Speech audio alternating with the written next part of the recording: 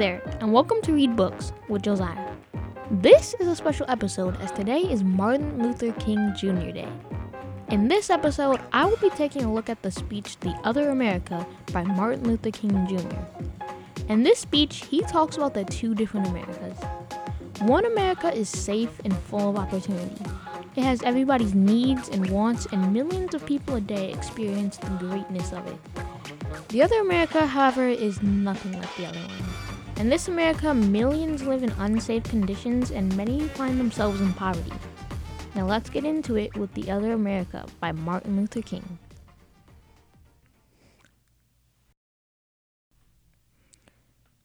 This speech was given on April 4th, 1967.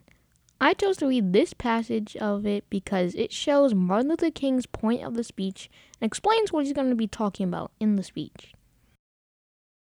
And I use this subject because there are literally two Americas. One America is beautiful for situation, and in a sense, this America is overflowing with the milk of prosperity and the honey of opportunity. This America is the habitat of millions of people who have food and material necessities for their bodies, and culture and education for their minds, and freedom and human dignity for their spirits. In this America, millions of people experience every day the opportunity of having life, liberty, and the pursuit of happiness in all of their dimensions. In this America, millions of young people grow up in the sunlight of opportunity.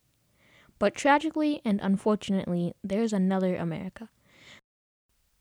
This other America has a daily ugliness about it that constantly transforms the ebulliency of hope into fatigue of despair.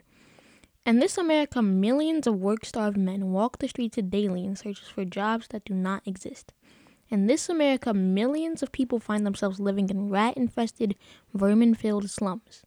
In this America, people are poor by the millions. They find themselves perishing on a lonely island of poverty in the midst of a vast ocean of material prosperity. This speech inspired me to learn more about the history of MLK Day. The fight for MLK Day took over 32 years before it was recognized as a national holiday. It started shortly after his death in 1968. Representative John Conyers introduced the first motion to make King's birthday a federal holiday in 1968, just 4 days after King's assassination in Memphis. It then took another 11 years for the holiday to come to a vote on the House of Representatives floor in 1979. Unfortunately, not enough people voted for the holiday, so it did not become official. In another attempt, the King Center organized a march that had an estimated 500,000 people participating. The House of Representatives took up the bill again, and it was passed by 53 votes. Now the bill had to be passed by the Senate to become an official holiday. Fortunately, the bill was passed by 12 votes. Ronald Reagan then signed the bill in November of 1983, and the first MLK Day was celebrated in 1986. This passage is important to me because it shows how unfair things can be sometimes. The two Americas show how some people are treated better than others. Some people get opportunity and freedom, while others live in unsafe conditions and get unfair treatment. Martin Luther King tried his best to make the world a better place, and this speech is one of the many that he presented to achieve his goal, and I adored him for this. Normally, I would discuss the reading with a guest, but today I just wanted to quickly share my thoughts.